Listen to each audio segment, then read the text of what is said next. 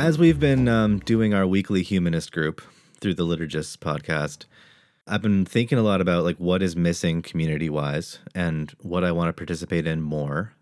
And I had this thought that might be specific to my experience, but I'd like to float it by the two of you to see like how feasible it is and how much it makes sense to other people and whether other people have had similar experiences to me that have made them feel a similar way. So the thought is this. I feel like what DIY culture has done for me the most is offered me a more or less subversive way to participate in community, where I can kind of go against conventions a little bit. Running a DIY space, you can kind of plan things to your level of comfort rather than participating in things where other people expect you to be comfortable. And then I had this thought, like, is that preparing me to participate in other aspects of community outside of DIY culture? And if not, how much is DIY culture actually serving me? And so then the thought was, if all of these DIY shows and all of these DIY events that I attend and have helped produce in the past are being run through spaces that are more or less unused, and that's not entirely the case, but some spaces that host concerts and host arts events remain unused throughout the week, or unused unless there is some kind of event or exhibition being hosted. And what if it was more the norm that those spaces were used for more community-centric events throughout the week, so that they felt more like community and less like an event space?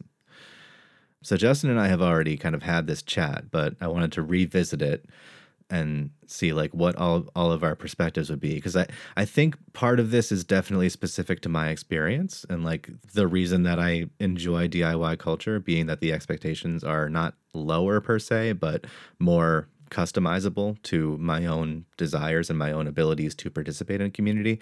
But then what happens when I want to evolve in those desires and like grow into somebody who can have different expectations placed on them when it comes to community and not just be the one putting on the shows or like just participating at my own comfort level? Yeah, I think individualized experience is really important here. Like, because in my experience, it's like a lot of the places that I've gravitated towards are places like the Chess Company, where it's either a workspace during the week or it's somebody's house that's a living space during the week. And I think that counts, right? Because it's like if you're having house shows, that is a space that's being used throughout the week, even though it's not necessarily a community. It's a private space that is being offered to the community on a scheduled basis, which I think makes it not necessarily an empty room during the week.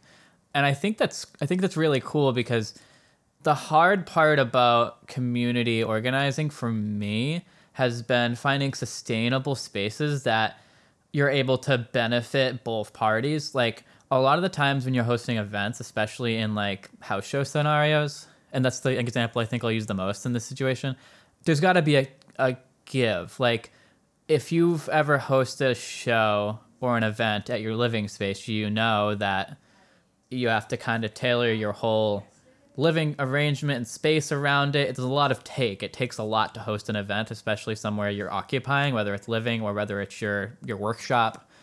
So that takes a lot out of you. But for it to be sustainable, for it to be a space for that to continue at, there needs to be a give for the hosting party. Like there has to be some sort of reason and sustainable way they're benefiting from having that, other than just like emotional fulfillment or community fulfillment. There's got to be some sort of tangible way that the community is giving back to that space, or it's unsustainable. It eventually flops, or they stop doing it because they can't, or they don't want to do it, or something bad happens because like not all their bases are covered. Like I feel like the big thing about it for me has been finding spaces that are sustainable in the way that the hosts are being compensated, I guess, like not just financially or anything like with donations, but like there's got to be a give and a take. And I feel like in a lot of times in hosting DIY like community shows, there's only a take from the host, because there's some sort of shame involved, right? Like here at the Chess Company, we have 3 to 4 people paying the rent,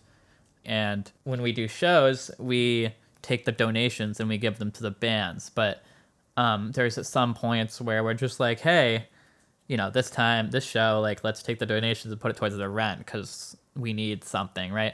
So it's like a lot of house show situations and stuff, that just won't happen, right? Like people won't take for the space. They'll be afraid to kind of supply themselves with resources from the event, and because of some sort of guilt or because they just keep wanting to give. But when you give so much and you don't get anything, it's like, it's unsustainable in my opinion and my experience. You know, so like you need some, it can't just be emotional, it's got to be a tangible give from hosting those events. And that's why I think at those spaces you're talking about, Joel, where maybe they're not being used throughout the week, I think like like if it's a commercial space, a sustainable system could be like, you know, we had that conversation about like my dream space in the future is a space where I can have my print shop consistently. And then we have almost like a function hall community space room in that space, where Tuesdays in the morning there's Zumba, and that Tuesday nights are reserved for this band's practice, and Wednesdays are fiber morning, and then that shows there's open mic on Wednesday. Like having those different scheduled things where there's an order, and then those people contribute financially or otherwise, maybe with service or some kind. But there's got to be some sort of compensation for a space to be sustainable from a community, because I feel like when you all too often there's only maybe one or two or maybe three participants in the funding or organizing of a space, and when that burden is placed upon only an individual or maybe a group of 2 to 3 people, like I see so often, it goes from the idea of a community space happening, for when that community does not contribute in the ways that need to happen for it to be sustainable, it becomes a private space, because those people are feeling like, oh shit, like we're kind of running this whole thing, like this is our space. And now that they feel like it's their space, it ends up being a more of a privatized space where it's only being run by 2 or 3 people rather than in a community space, like running by the community, right? So I think like it's a power shift. Like a true community space in that way, I think could only exist sustainably if the contributions are from a widespread spectrum of individuals within the community rather than just like a founding 2 or 3 members or something, right? Right. Yeah, that's what I think. What the fuck was the question again?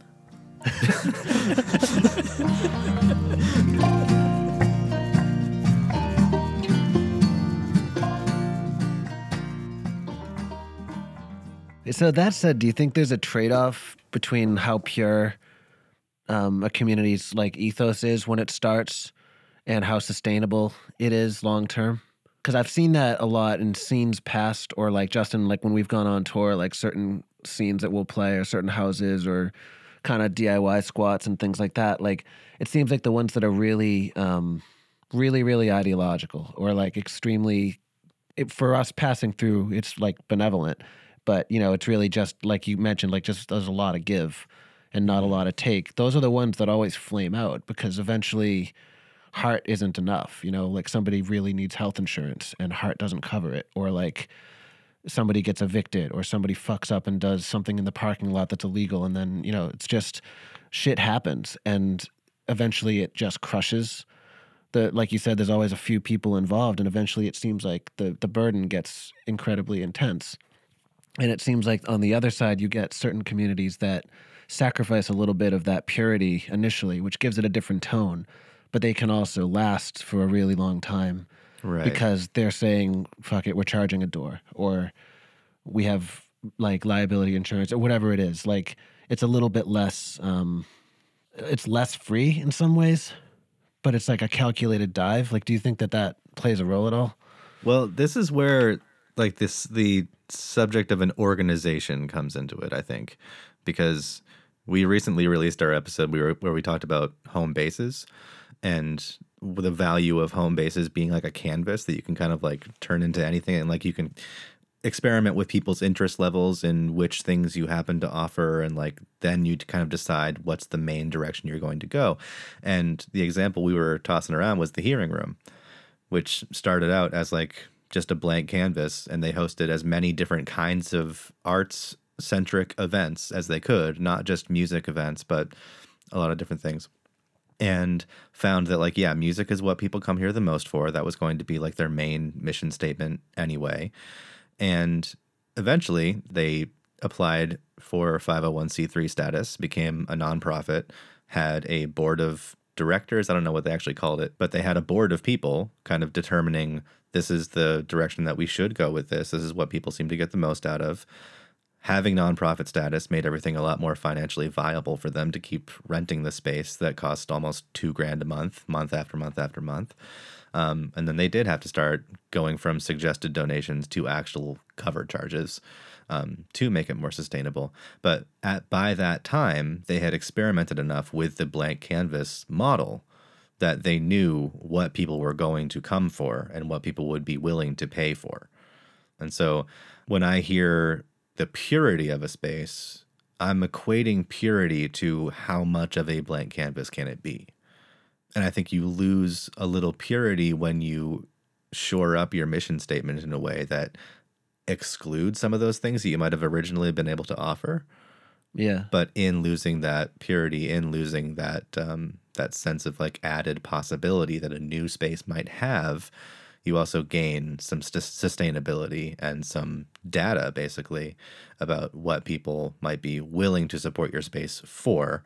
And then if they wanted another thing as well, hopefully there's another space that can offer that to them. Well, I also think that I've seen like two different kinds of people who host events.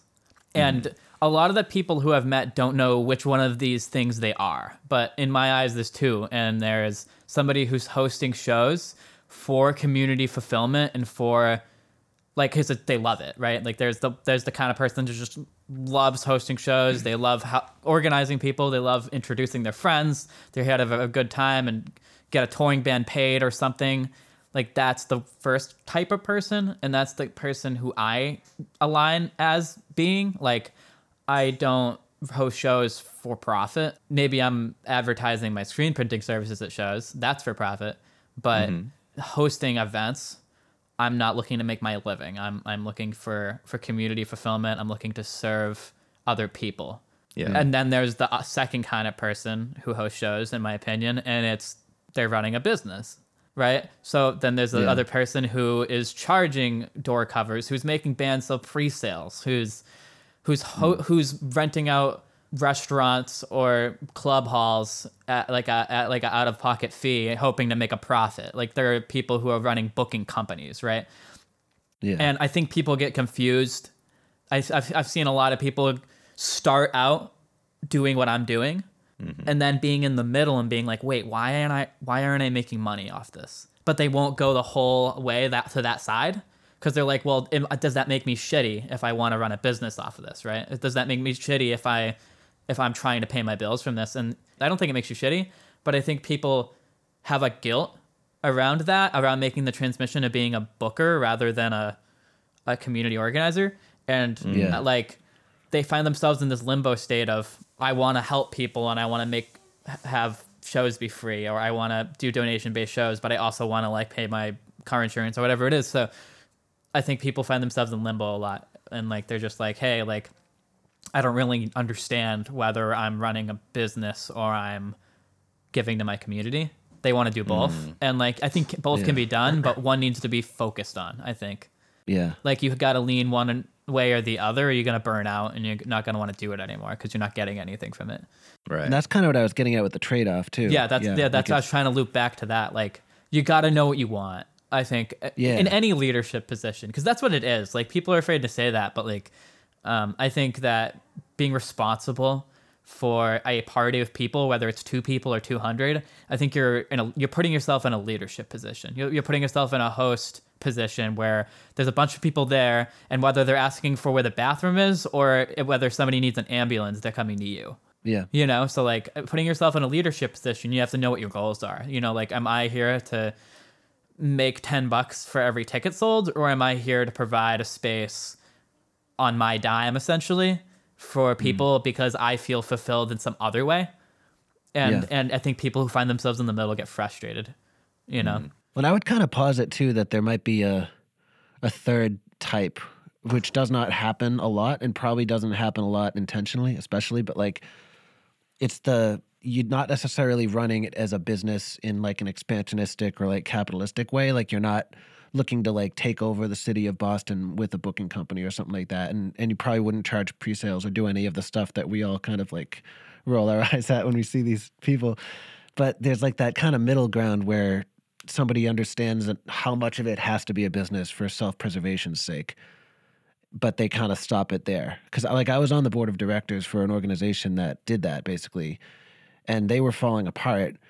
So it's like some parts of this weren't quite happening, but like they charged a cover, they had definite bylaws, they were a nonprofit. It was pretty above board in that way, and that offered a shield. So like, you know, the cops never had to come. There was never any, like their head was constantly on the chopping block, but like nobody wanted to be the guy that was going to swing the axe. It was just enough of kind of like cover from the negative aspects of the greater community that the sort of like thing that was happening in the center, like all the music that was happening and the art and everything could happen kind of undisturbed. And I find that that's a really rare type, and it takes a certain kind of like zen or discipline on the part of the organizers that usually ends up kind of unrequited in its own way. But I've always been really intrigued by that because I see a lot of people, like you were saying, Justin, like they don't know how to categorize themselves and they end up kind of burning out one way or another.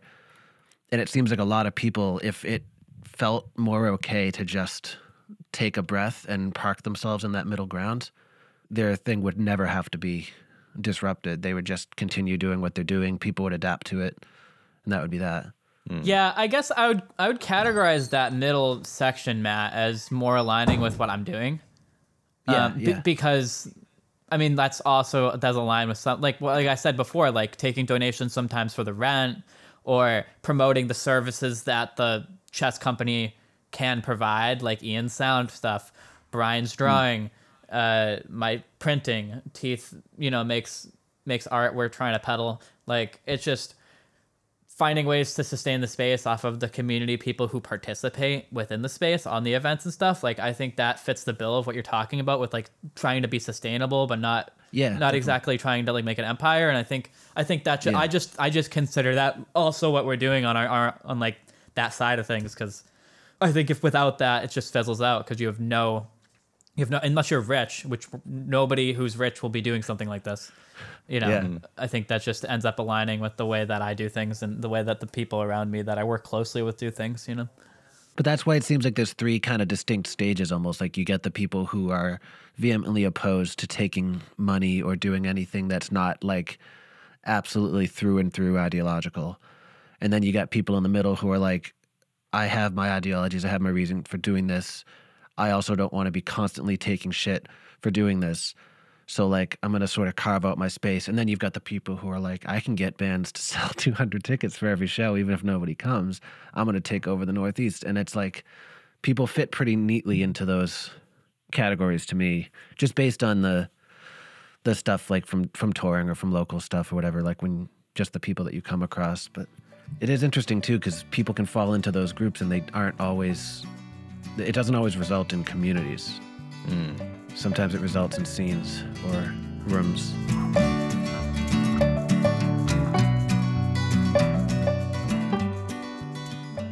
I guess to circle back to what my main concern was, I think I've been very reasonably able to like assimilate into DIY culture and arguably have mostly played either that leadership role or that like, because I have my own experience in these kinds of spaces, if I show up at your space and you need help, I'll help you. So I'm always in this sort of like event producer role, no matter where I go, or at least I'm in that mode. But I'm almost never in a passive participant mode. And so I think that I've like learned very well how to run shows and how to be in the leadership role and how to like kind of do things on my own terms. But that's not helping me to assimilate to doing things on other people's terms. Like I'm able to allow other people to be the host, obviously. But if you take that out of the DIY culture, if you take that out of like the sort of more underground show sort of thing, like if I wanted to go to my local library and participate in a book club with strangers, I don't know that I'd be able to do it. Like it would be stressful for me. I'd be very self-conscious. And so part of my thought about why don't more of these types of events happen that are non-music specific and that are just more like community organizing events is that I wonder how many other people are a part of the more underground community stuff, the more like underground music culture, because they too have had in the past a hard time assimilating to like that kind of thing, like a book club at the library. Extend that out to whatever other examples you want to. And would it help me to assimilate to that kind of thing if it were more present within DIY culture, within that like underground community organizing culture? And then I'd be more comfortable participating outside of that. And so by extension, would other people who are there for the same reasons be helped by the same thing? So like if I still had a studio down the street, like I would experiment with this if I could. I no longer have the space to.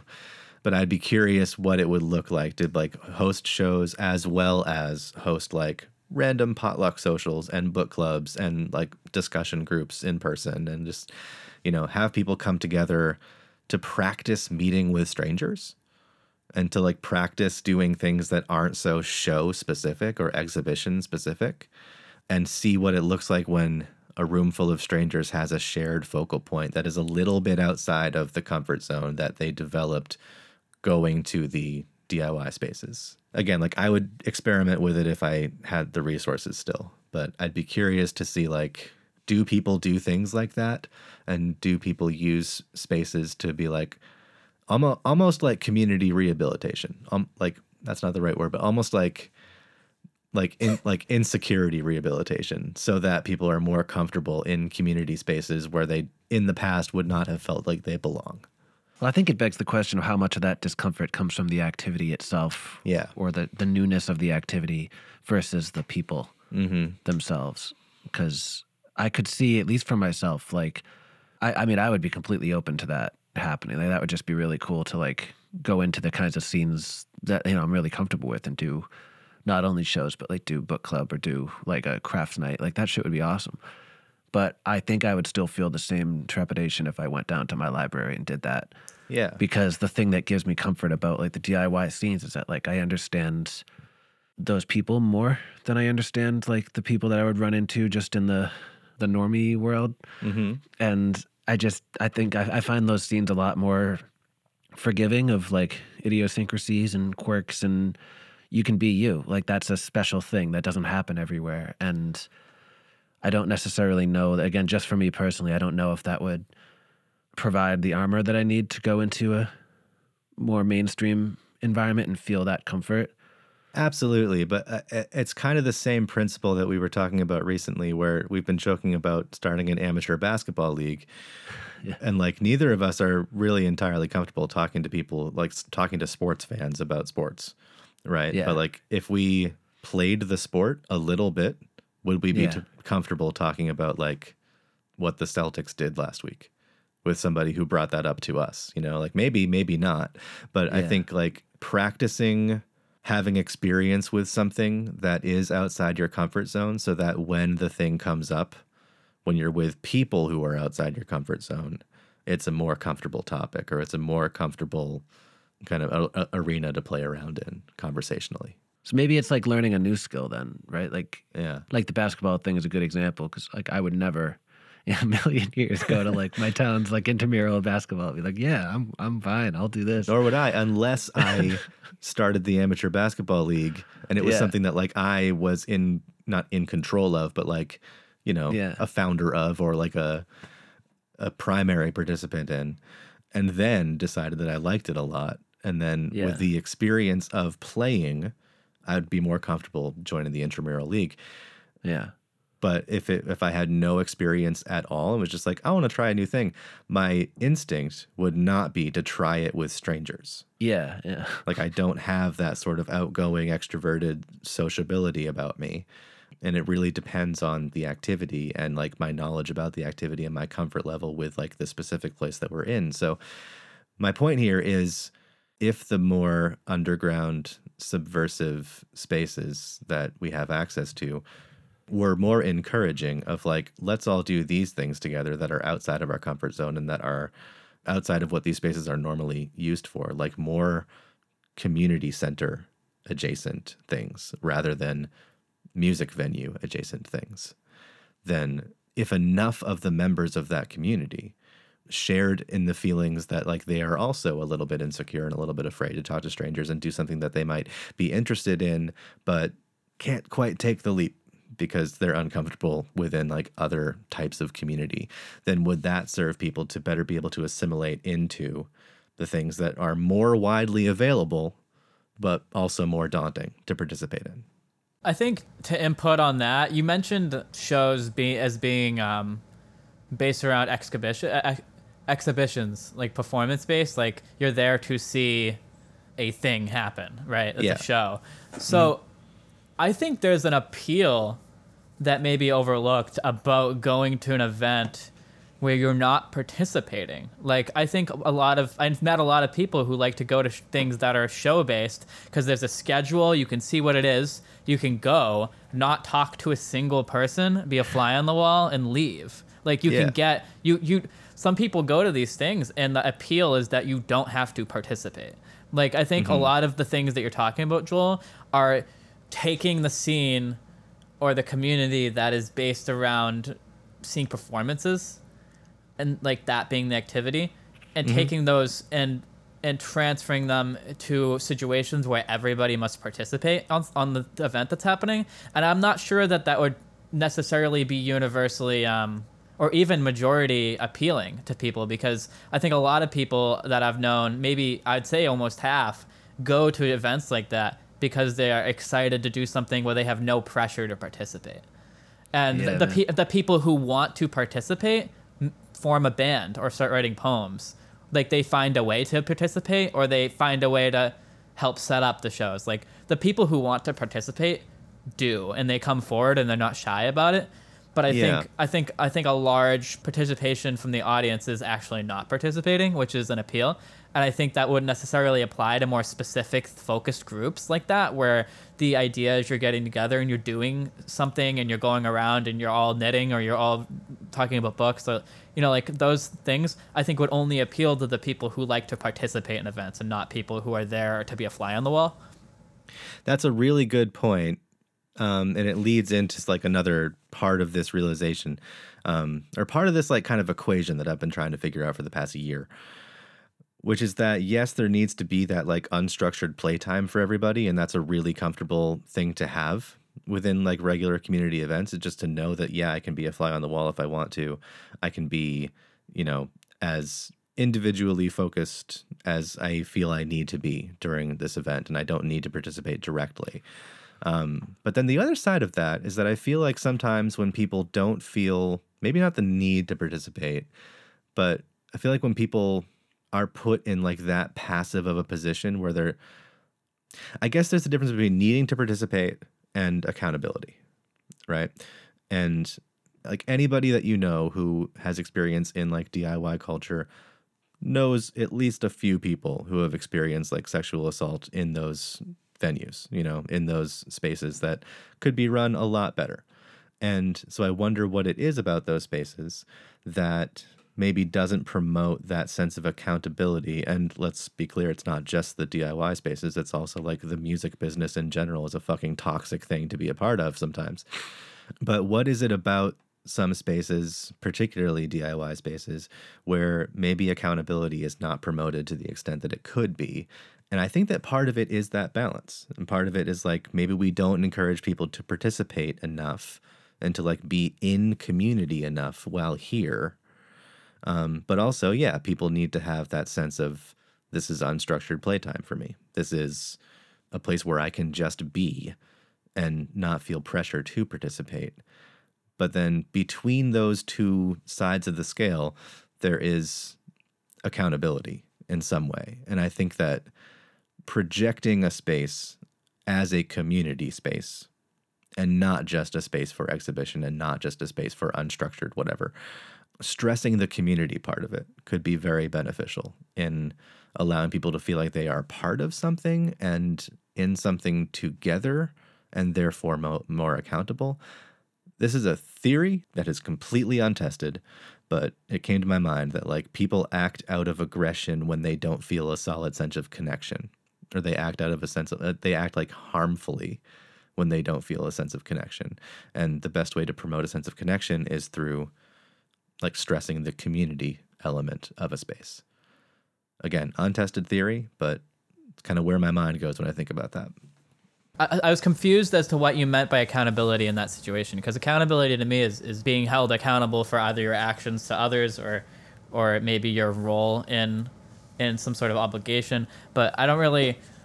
Are you suggesting that there should, being a community space, there should be an expectation of people when they walk in that they should kind of test their comforts and that they should try to be in the middle of that scale? Because I think being somebody who really, really enjoys like safe spaces and spaces where you kind of shouldn't really have any expectations dealt on you, like I don't think there's anything inherently wrong with somebody being on either side of that scale.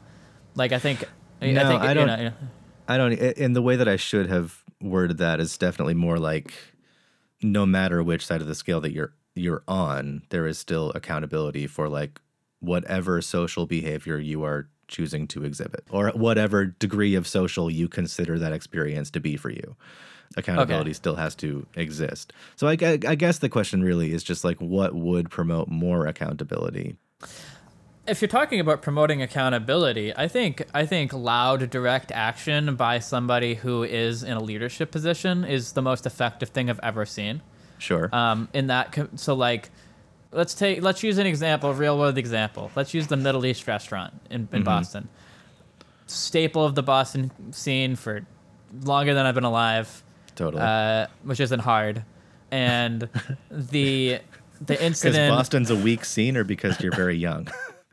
I mean, take it how you will. But to not get into any big specifics, the Spark Notes is, from what I understand, an employee did something heinous and disgusting and like assaulted somebody at a show. The staff was just like, what the fuck? Like, get out of here. They kicked the guy out. The talent buyer, who was a good friend of mine, he quit. A lot of the people quit because the owner, the Ansier of the Middle East, was complicit and didn't actually do anything about it. Like, he kind of was like on the side of like, oh, it happens all the time. Like, he was just being a dick about it. And when that happened, like the whole staff like left, got different jobs. Like, people started boycotting it.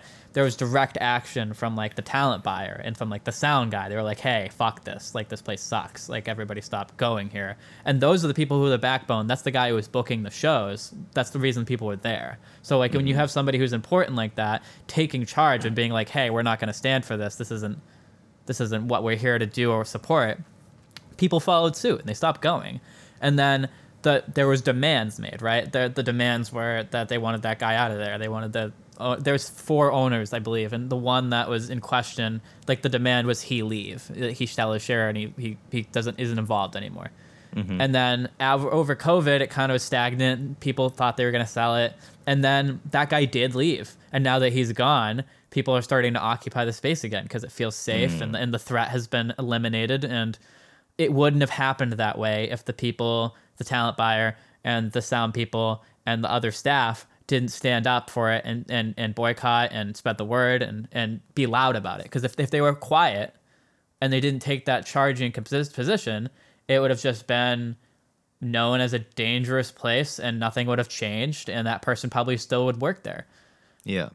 So like the reason why that change happened was because of direct action from people who are in leadership roles. And that's why I think leadership roles are important, because I have dabbled a lot in the ideals surrounding like communism and anarchism and all these different facets of social structures that like are essentially leaderless or very like community driven. But for a space to have some sort of sustainability, I believe a leadership role actually is really required. And unless you have everybody on the same exact page, a leadership role can be really, really useful for making sure accountability is heard. And I think that ends up falling on the position of people who are going to show you where the bathroom is at the venue, you know? Yeah. And it has to be loud, like you were saying, because like, I remember a similar thing happened. Remember that whole incident at Out of the Blue years ago? Yep. Oh yeah. Yeah. And the owner condemned the actions of, I think it was the booker or whoever was the person on the wrong side of it. But I knew people who were just boycotting the venue itself after that happened. And it's like something bad happened at a space, and therefore the space is unsafe. And spaces aren't unsafe. People are unsafe. And I think that when things like that occur that make people feel like the space itself is unsafe, you need to make sure that if the space is going to stay around, it gets repopulated with safe people.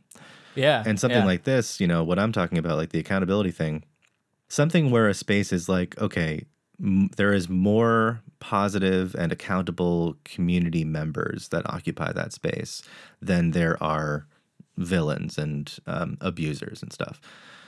And I think like the more that we can get that to happen, the better. And the less that we give spaces just like a kind of singular focus of, well, this is a space where the music business happens. And because the music business is often a toxic business, then this is likely to happen again at that space because it happened once. And maybe if there were more community-focused events rather than music-focused events. And it sounds like throughout this whole spiel, I'm hating on the music-focused events, and I'm not.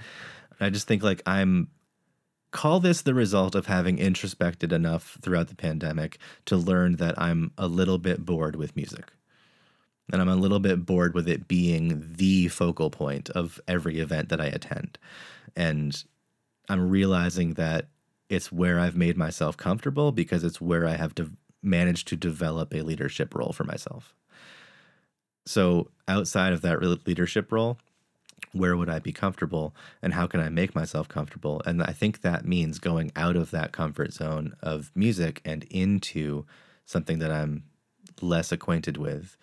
But if I do that, I have to know that there is solid community somewhere and solid accountability somewhere.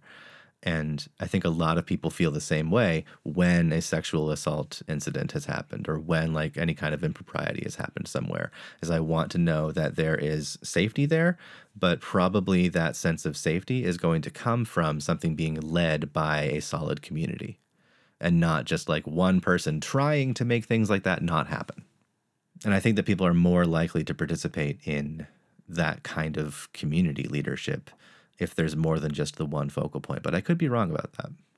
Well, I would kind of caveat that too by saying that I think the structure or the accountability and sort of diffusing that sense of community amongst the members might buffer it against recklessness, like directly. Like it might kind of like really imbue people with the sense that like we're all on this lifeboat together. Let's not go punching holes in this by doing stupid shit. Mm-hmm. But when it comes to like predation and like people doing like legitimately predatory or like scary abusive things, I kind of think that that's on a different wavelength, like that's more specific to the people doing those things sometimes. I mean, it can absolutely be cultural. Like there are definitely scenes where I've been in where like that kind of stuff is more normalized as opposed to other scenes where it's not. But a lot of times it's like, it seems like the people who do stuff like that, like they have justifications for it. They're not just kind of doing it because no one was looking. They're doing it because they think that they're owed something or because they think that like this is how the world works or whatever. Okay. And I don't know that accountability would make a dent in their ego, You're right that I'm basing this off the fact that no one is looking. Yeah. So that's a good caveat. Because like something like the Middle East thing, there's a ton of structure, and there's a sense of accountability was probably in those ranks as much as it could be without it having a huge ideological center, given just that people, that was their jobs. Like people wanted to keep their jobs, and if somebody started doing bullshit like this and then the scene boycotted the club, those people's jobs are gone pretty soon. So they have a self-interest, in like kind of cleaning this up, as well as maybe a moral interest in cleaning it up. Mm-hmm. So I kind of lean more towards Justin's view that like you need the strong singular leader at a certain point, but maybe it also is beneficial to have both of these. Like if you sort of have that sense of accountability spread out, it keeps people from doing dumb shit like vandalizing, or keeps people from, it helps kind of keep itself balanced. But when that balance gets thrown off so severely that something like a sexual assault has happened, you need somebody to bring down the fucking hammer on that person. And I think it's just a different category when that kind of thing happens, and it needs to be dealt with swiftly. Mm-hmm.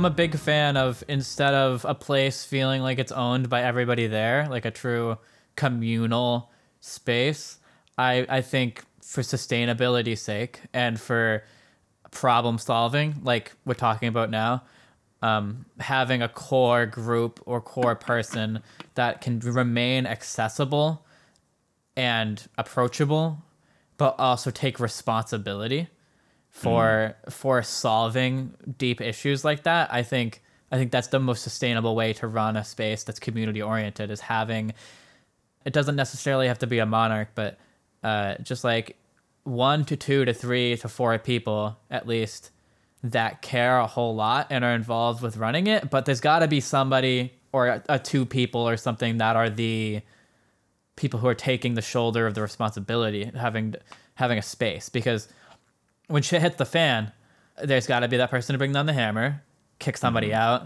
There's got to be somebody who puts together that Google Drive calendar. There's got to be somebody who unlocks the key an hour before the show or takes out the trash. There's got to be rent paid. So like, I just think there's a fixation when it comes to community spaces on it belonging to the people who attend there and belonging to the community. But it's really difficult for like a group of 30 people to like coordinate and own something and care about it that much when so many people are involved. Like things are more sustainable when it's important to somebody in their day to day. And for that to happen, a community that has kind of daily occupants or leaders or just people who are on the paperwork, I think that's way more sustainable. Like having like, oh, you're here, go talk to Justin or Brian or Ian and they'll show you where the bathroom is. Or hey, oh my God, somebody, can you imagine if there was nobody specific that owned the space? If let's just say that's the scenario. Oh, that happened to you? I have no idea who to tell about that. You know, like the cops come, there has to be, oh, like everybody points at the same person usually, right? Like they're like, oh fuck, like, yeah, we got to get Kevin over here. He's the guy that you need to talk to. You know, like there has to be somebody who's taking responsibility and shouldering the load of having a space where people are gathering and creating and stuff. Because when things like that happen, when somebody does something insidious or when there's a mishap, there's got to be somebody who has the authority to clean it up. And by doing that too, you also, I think, allow for the different levels of social engagement to continue happening even when things get really tough, you know, like, because not everybody is going to be comfortable with, like, when they see an injustice going down, being the person who jumps up on the table and points and says, what the fuck, and starts rallying everybody. Like, that, in addition to being a morally, you know, admirable thing to do, it requires a certain social skill set that I sure as hell don't possess. I don't think a lot of people that I know possess naturally. It's so by having a leader up there to kind of, like Justin said, not necessarily a monarch, like this doesn't have to be an iron fist thing, but like just somebody that you can sort of signal when shit's going down, who you trust to deal with that shit, but who you can kick out of there when you don't trust them and everybody else doesn't trust them either. It kind of like doubles back to just allowing everybody to exist on their own social plane and still be there for their own reasons, but also feel safe to be there and feel like there's at least a sense of order when things get disorganized or scary or chaotic. And I think that that's really important for the longevity or the growth of a community, especially the DIY one, because the point is that it's going to be looser than proper society anyway. Because if it weren't, we'd all just, I don't know, we'd go get straight jobs and, I don't know, Prozac and stuff. Yeah. So I don't know. I think there's a really delicate balance between how, I guess, for lack of a better term, how anarchistic these things are able to get and how safe or enduring they're able to be. Mm-hmm.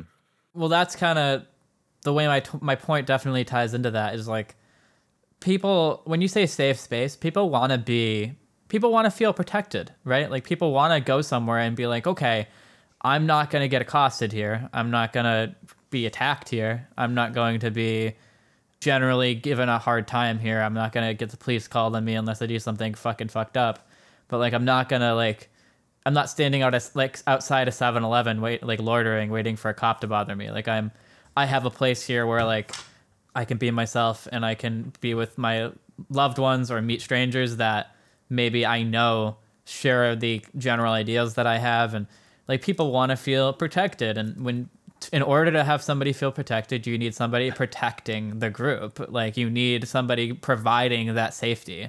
And that just ends up being like, to have a space like that, you need somebody who cares, who's dependable, and able to shoulder that responsibility. And like, not everybody can shoulder that responsibility, even if they have to, you know, like I think it's necessary to have somebody who's able to care so much about having something like that exist that they are able to shoulder that responsibility and take initiative. And like, without a central person like that, I think places are just doomed to burn out, you know?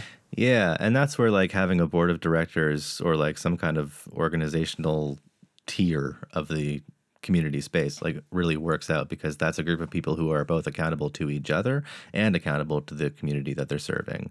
And in my version of this ideal, it's also a group of people who have multifaceted interests and like could potentially host different types of things. Like one thing that I brought up to you, Justin, when we first talked about this was like, I wish there were more opportunities within DIY spaces to like take a class, to like take a workshop taught by somebody who is a member of the community.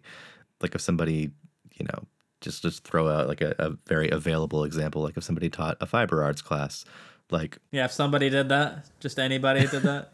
Just anybody, yeah. And anybody at all did that. Specifically Deborah. Not sure how down she'd be, but just anybody, just anybody.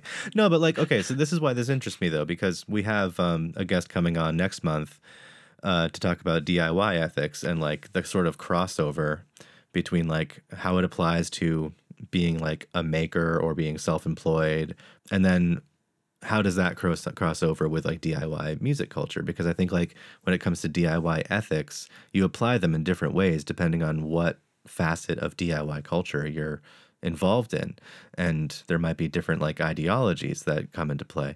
So one of the reasons why this like interests me is that like if you are a part of a DIY culture, the circumstances are going to change. Like your outlook on what DIY ethics really mean might be better served by being exposed to other elements of DIY culture. So because DIY is so broad of an expanse outside of just what we're normally exposed to, which is like music and printing shirts and like making your own merch and stuff like that. And I feel like that as a broader community is rarely seen as much as it could be. So just even outside of the accountability part, having a group of people in charge of running a space who have different interests and want to promote different types of community enrichment that expose people to broader interests. And broader skills that they can work on or anything like that. Like that kind of thing is exciting to me because, again, I'm a little bit bored with like music being my social life, you know, and that's all it is. I bet you some of it's just a lack of precedent too, though, because at the DIY level, you don't have to worry about monetizing everything. Like we talked about in the Sober Spaces episodes, I think, where it's like sometimes there's like a structural barrier to having sober spaces past a certain point because there's just no model for how in hell you monetize stuff to a point where a bar can survive without selling drinks. Whereas like a DIY club kind of can more easily. Mm-hmm. But with stuff like this, there's no significant structural difference between having a class versus having a show. At least, I mean, if you base it on like folk shows, you know, there's no difference at all. Sometimes like 4 or 5 people hanging out. So it's like, it's cool. But I just wonder if it's one of those things that people haven't done, you know, but like if you kind of just slapped that poster on the wall and said like there's going to be a wood carving class, you know, I wonder if people would be interested, just they hadn't thought that like, oh yeah, you can do this. And this is where it comes back to like what community spaces are used for, because these exist. Like the structures are already in place for exactly these types of things, and they happen at libraries and they happen at, you know, Universalist churches, and they happen at senior centers, and like your municipality probably offers these things for free. You know, you can go, sometimes there are performers that go to local libraries and play. There are lecturers that will like teach you cool little facts about history or something like that. Like you can go to kind of little mini seminars and little mini workshops, depending on where you live and what organizations nearby are offering those things. And that's where we come back to can smaller communities and like more, tired of using the word subversive because I don't know that it's serving the conversation, but I just find myself being frustrated that like there's not a lot of opportunity to have those kinds of enriching experiences and learning experiences outside of meeting strangers and going to spaces where I'm not comfortable. And so I just come back to these things are happening. I can participate in them if I really want to and if I go outside my comfort zone. But I think that takes a little bit of assimilation. And I think that that takes a little bit of getting myself ready to show my interest in a more vulnerable place, in a more vulnerable setting. It seems like it takes risk either way. Like it'll take assimilation and the risks that come with that if you want to go to a place where it's kind of already rolling and you want to like throw your lot in with that and like see if you can hang out there or help grow it or whatever. Or it takes just the risk of kind of a more collective failure if you pitch it to the more DIY scene you're in and people don't give a shit, or you find that there's like some barrier there that you didn't anticipate or whatever. Because either way, it's something new. It's either something new socially or spiritually, or it's something new communally. And both of those involve a period of ice breaking, I think. Yeah. But a lot of it, like, I don't know if it comes down to anything other than just, are people into it? To put it like really simplistically, like if it's something that's cool and you're able to get the word out and there's a space for it, people will turn up as long as it's on the right night, stuff like that. But that's kind of the peril with even with bands and stuff. It's like it could be the coolest thing in the world, but if the right megaphone's not there, it's not going to work. And same with if it's just not working and the megaphone is there, it's just, I think a lot of this kind of stuff is just, it's simple. It's just if people give a shit or not, But a lot of stuff like this can absolutely be done, in my opinion. Like you could totally launch half of these things, and at least the people in our kind of collective world, I bet you they'd be into at least talking about it. Yeah.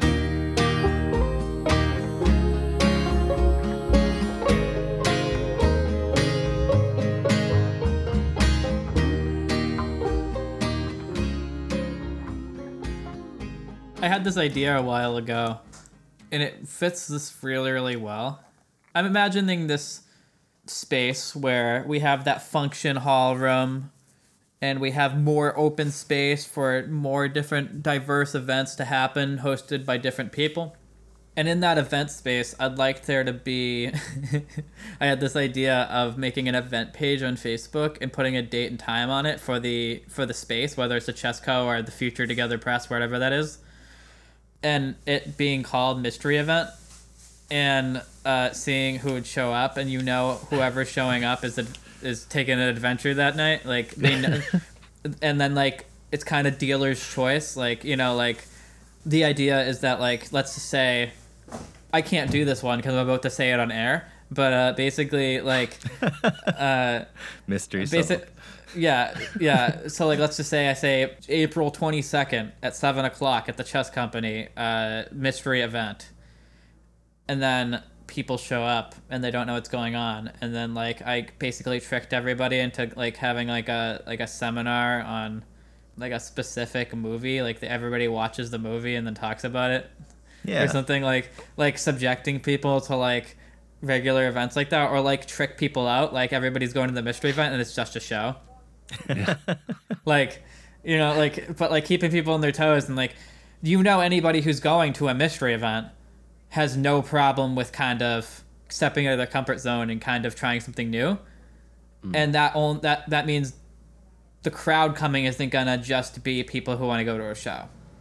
It's gonna be people who more align with what you're looking for, Joel. Yeah. And like I've been vested in that interest as well. Like I want to run a space that caters to directly more diverse spectrum of people who are interested in doing different things, but kind of tricking people into doing that is what I'm interested in, because like part of being an event organizer is also being a curator. Like if the Chesco has a reputation of being a space that hosts shows that people like, if we're doing a mystery event maybe people will be like, well, I like the shows. Like, I know I like the people who run the stuff there, so I'm going to take a chance and I'm going to go there. But if it was just some random library posted by somebody you don't know, and it's just like mystery event, like, would you really go? The answer is probably less people would go.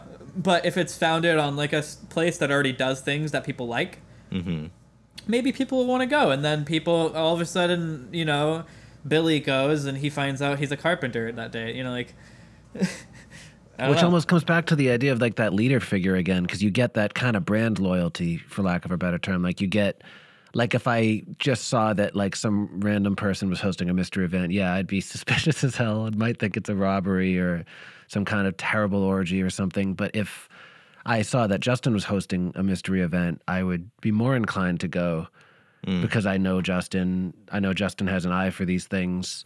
It would be a fun event and it wouldn't be dangerous. Yeah, that's cool. The thing. Yeah, the people want to feel safe. So like, you can't do that unless you've already had a baseline for people to understand that you run safe events. You know, like right. Like I wouldn't go to a mystery event at the Mideast.